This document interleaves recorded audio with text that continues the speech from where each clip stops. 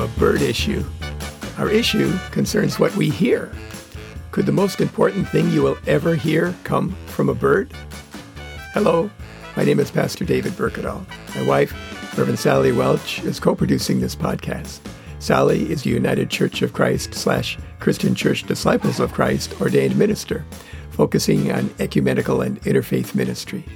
I served Lutheran Christian congregations in Compton, California, and in San Dimas, California for over 40 years. Today, maintaining our yard is my gym, and I'm active as a volunteer in the leadership of more than 100 Evangelical Lutheran Church in America congregations in our area. Between the two of us, we have over 80 years of ordained ministry experience. Check out our first Living Water Radio podcast, number 0, Welcome and Introduction, for more information about us and this podcast.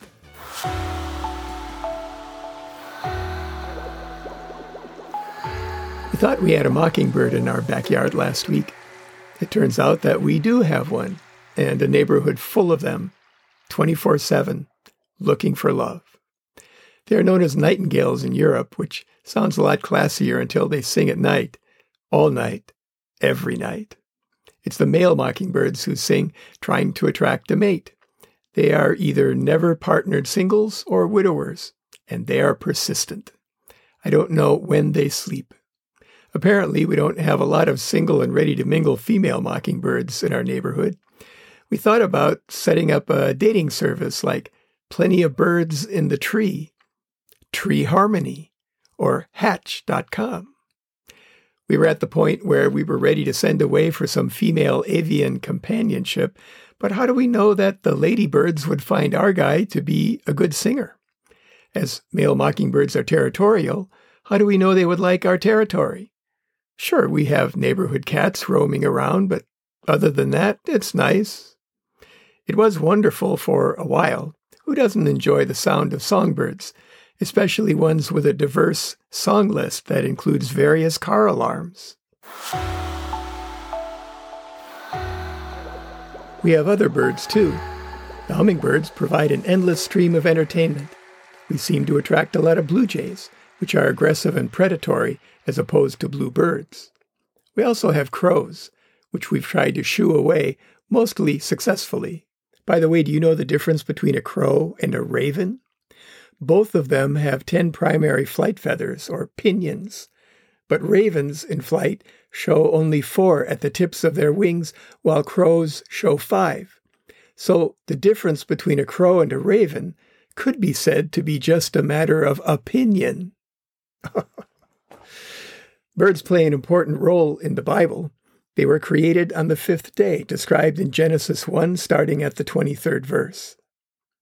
And God said, "Let the waters bring forth swarms of living creatures, and let birds fly above the earth across the dome of the sky." So God created the great sea monsters and every living creature that moves of every kind, with which the waters swarm, and every winged bird of every kind. And God saw that it was good. God blessed them, saying, "Be fruitful and multiply, and fill the waters in the seas, and let birds multiply on the earth." And there was evening, and there was morning, the 5th day. Being created along with the sea monsters, that's pretty cool. Noah sent a dove out after the flood to look for dry land. In Genesis 8, starting at the 6th verse, we read, "At the end of 40 days, Noah opened the window of the ark that he had made, and sent out the raven, and it went to and fro until the waters were dried up from the earth. Then he sent out the dove from him to see if the waters had subsided from the face of the ground. But the dove found no place to set its foot, and it returned to him to the ark, for the waters were still on the face of the whole earth. So he put out his hand and took it and brought it into the ark with him. He waited another 7 days, and again he sent out the dove from the ark. And the dove came back to him in the evening, and there in its beak was a freshly plucked olive leaf. So Noah knew that the waters had subsided from the earth. Then he waited another 7 days and sent out the dove, and it did not return to him any more. When the dove didn't come back, Noah knew it wouldn't be long before the ark came to dry land in fulfillment of God's promise. Doves mate for life, and presumably there were two on the ark. I wonder how the mate felt and if they were reunited when the ark found land. I'd like to think so. When Jesus wanted to show how much we were of value to God, he used the image of birds. In Matthew 5, starting at the 26th verse, we read, "So have no fear of them, for nothing is covered up that will not be uncovered, and nothing secret that will not become known. What I say to you in the dark, tell in the light, and what you hear whispered, proclaim from the housetops. Do not fear those who kill the body, but cannot kill the soul. Rather fear him who can destroy both soul and body in hell. Are not 2 sparrows sold for a penny? Yet not one of them will fall to the ground apart from your Father. And even the hairs of your head are all counted. So do not be afraid. You are of more value than many sparrows." But the most important bird in the Bible is important only as a form, or is described as being like something else. When Jesus was baptized, this happened in the Gospel of Matthew, the 3rd chapter, beginning at the 13th verse. "Then Jesus came from Galilee to John at the Jordan to be baptized by him. John would have prevented him, saying, 'I need to be baptized by you, and do you come to me?' But Jesus answered him, 'Let it be so now, for it is proper for us in this way to fulfill all righteousness.' Then he consented. And when Jesus had been baptized, just as he came up from the water, suddenly the heavens were opened to him, and he saw the Spirit of God descending like a dove and alighting on him. And a voice from heaven said, 'This is my Son, the Beloved, with whom I am well pleased.'" The whole Trinity, one God in 3 persons, Father, Son, and Holy Spirit, was there at Jesus' baptism. When Jesus came out of the water, the heavens were opened to him, and the Spirit of God descended like a dove and alighted on him. And a voice from heaven said, "This is my Son, the Beloved, with whom I am well pleased." The description of Jesus' baptism is told in all 3 Gospels, Matthew, Mark, Luke, and John, and they all describe the Spirit descending like a dove. Why is the Holy Spirit shown as a dove? For that, let's go back to the story of Noah. Remember how Noah sent the dove out and it came back with an olive branch in its mouth? That showed Noah that the floodwaters were receding, the land and vegetation were reappearing. That gave him hope. Then the dove flew away and the dove didn't come back. That told him that the dove had found rest and that God's promise for new life had been fulfilled. The most important takeaway from that, I think, is that the Holy Spirit is spirit, not literally a dove. Martin Luther, the 16th century church reformer, once described Thomas Müntzer, a theological opponent, who said that the inner light of the Holy Spirit had more authority than the scriptures themselves. Luther said that Müntzer had swallowed the Holy Spirit, feathers and all. The Holy Spirit is spirit. It is God's personal, ongoing presence within us. It is not something we achieve. It is something we receive. We listen to its voice, and it shapes us. It makes us who we are. But how do we know when it is the Holy Spirit speaking and not our own voice, our own wish fulfillment?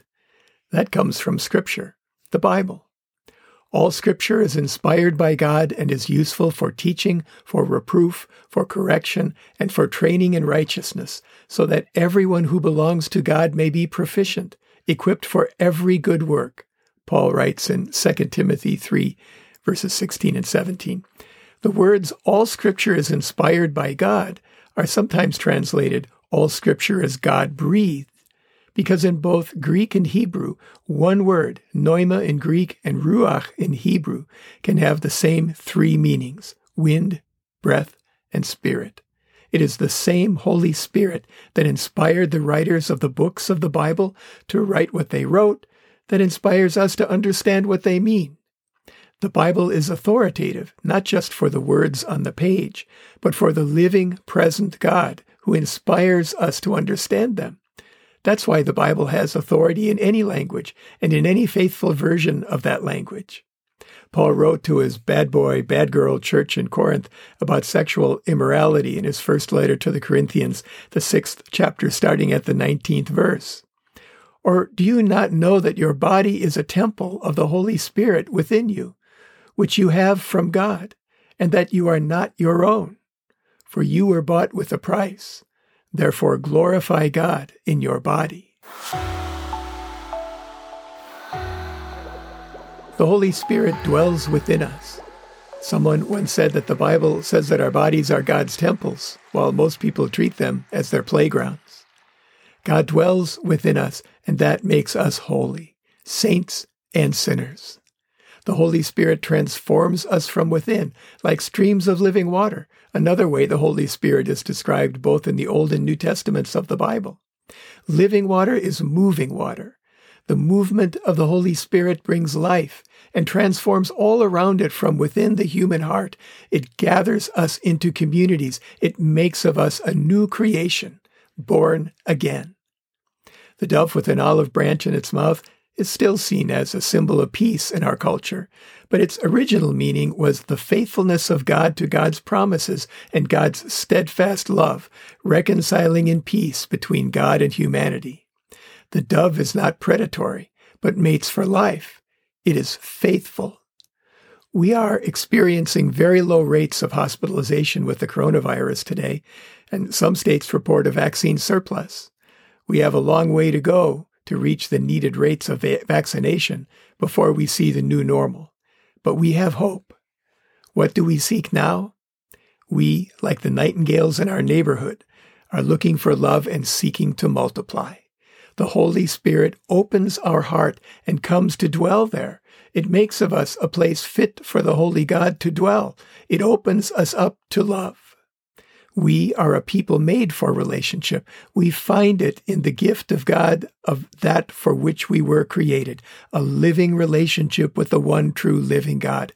The Holy Spirit changes us. The words we seek to describe the works of God come from the presence of the Holy Spirit within us. We multiply by sharing the hope that is within us, that relationship, a living faith with others, because we are stewards of what God has given to us and want to share something good. And God gives the increase. Listen to the voice of the Holy Spirit. Let it transform you, guide you, and empower you. Let it move you to action. Listen to the Spirit's song and sing it in return. Today, let's remember to pray for all those caring for those with the coronavirus, for those who now have it, and for those in danger of getting it. And let's remember to pray the Lord's Prayer today, the one that Jesus taught us. If you don't know what that is, contact us at therevsdavidandsally@gmail.com or send us a tweet to @DavidBurkettall and we'll send it to you. Send your prayer requests to the same addresses and we'll include them next time. Send your comments there as well. As always, we encourage you to stay hydrated. Open your heart to receive the living water from the source, God's self, the living presence of the one true living God, the God who gave himself on the cross so that all who believe and are baptized might be restored to the living relationship with God for which we were created. Remember your church. Identify one if you don't already have one. Ask a friend about it or a family member. Google it. Contact the pastor. When you have a church, go to or tune in to the worship services they have available and support your church financially so that it will be there when we come back to fully physically present worship together. Support your pastor and church leaders, pray for them and help them in any way that you can. If you or a loved one are having thoughts of suicide or are struggling with mental health issues, call somebody. Google a local or national hotline. Reach out. You are not alone. Wear a mask when you're outside your home, practice social distancing, wash or sanitize your hands regularly. Stay at home unless you are providing essential services or need them. Avoid crowds and be outside if you have to be in a crowd. Be kind to everyone you come into contact with, especially those who are sacrificing their security to provide for yours. Thank you for listening to Living Water Radio. We are here for Christians and for the people of the Los Angeles metropolitan area who are looking for a sense of Christian community, a source of hope, and a way to thrive together during this global pandemic. We hope you'll tune in next time and invite your friends to do the same. Meanwhile, Sally and I encourage you to open your hearts to receive living water, the presence of the Holy Spirit, and stay hydrated.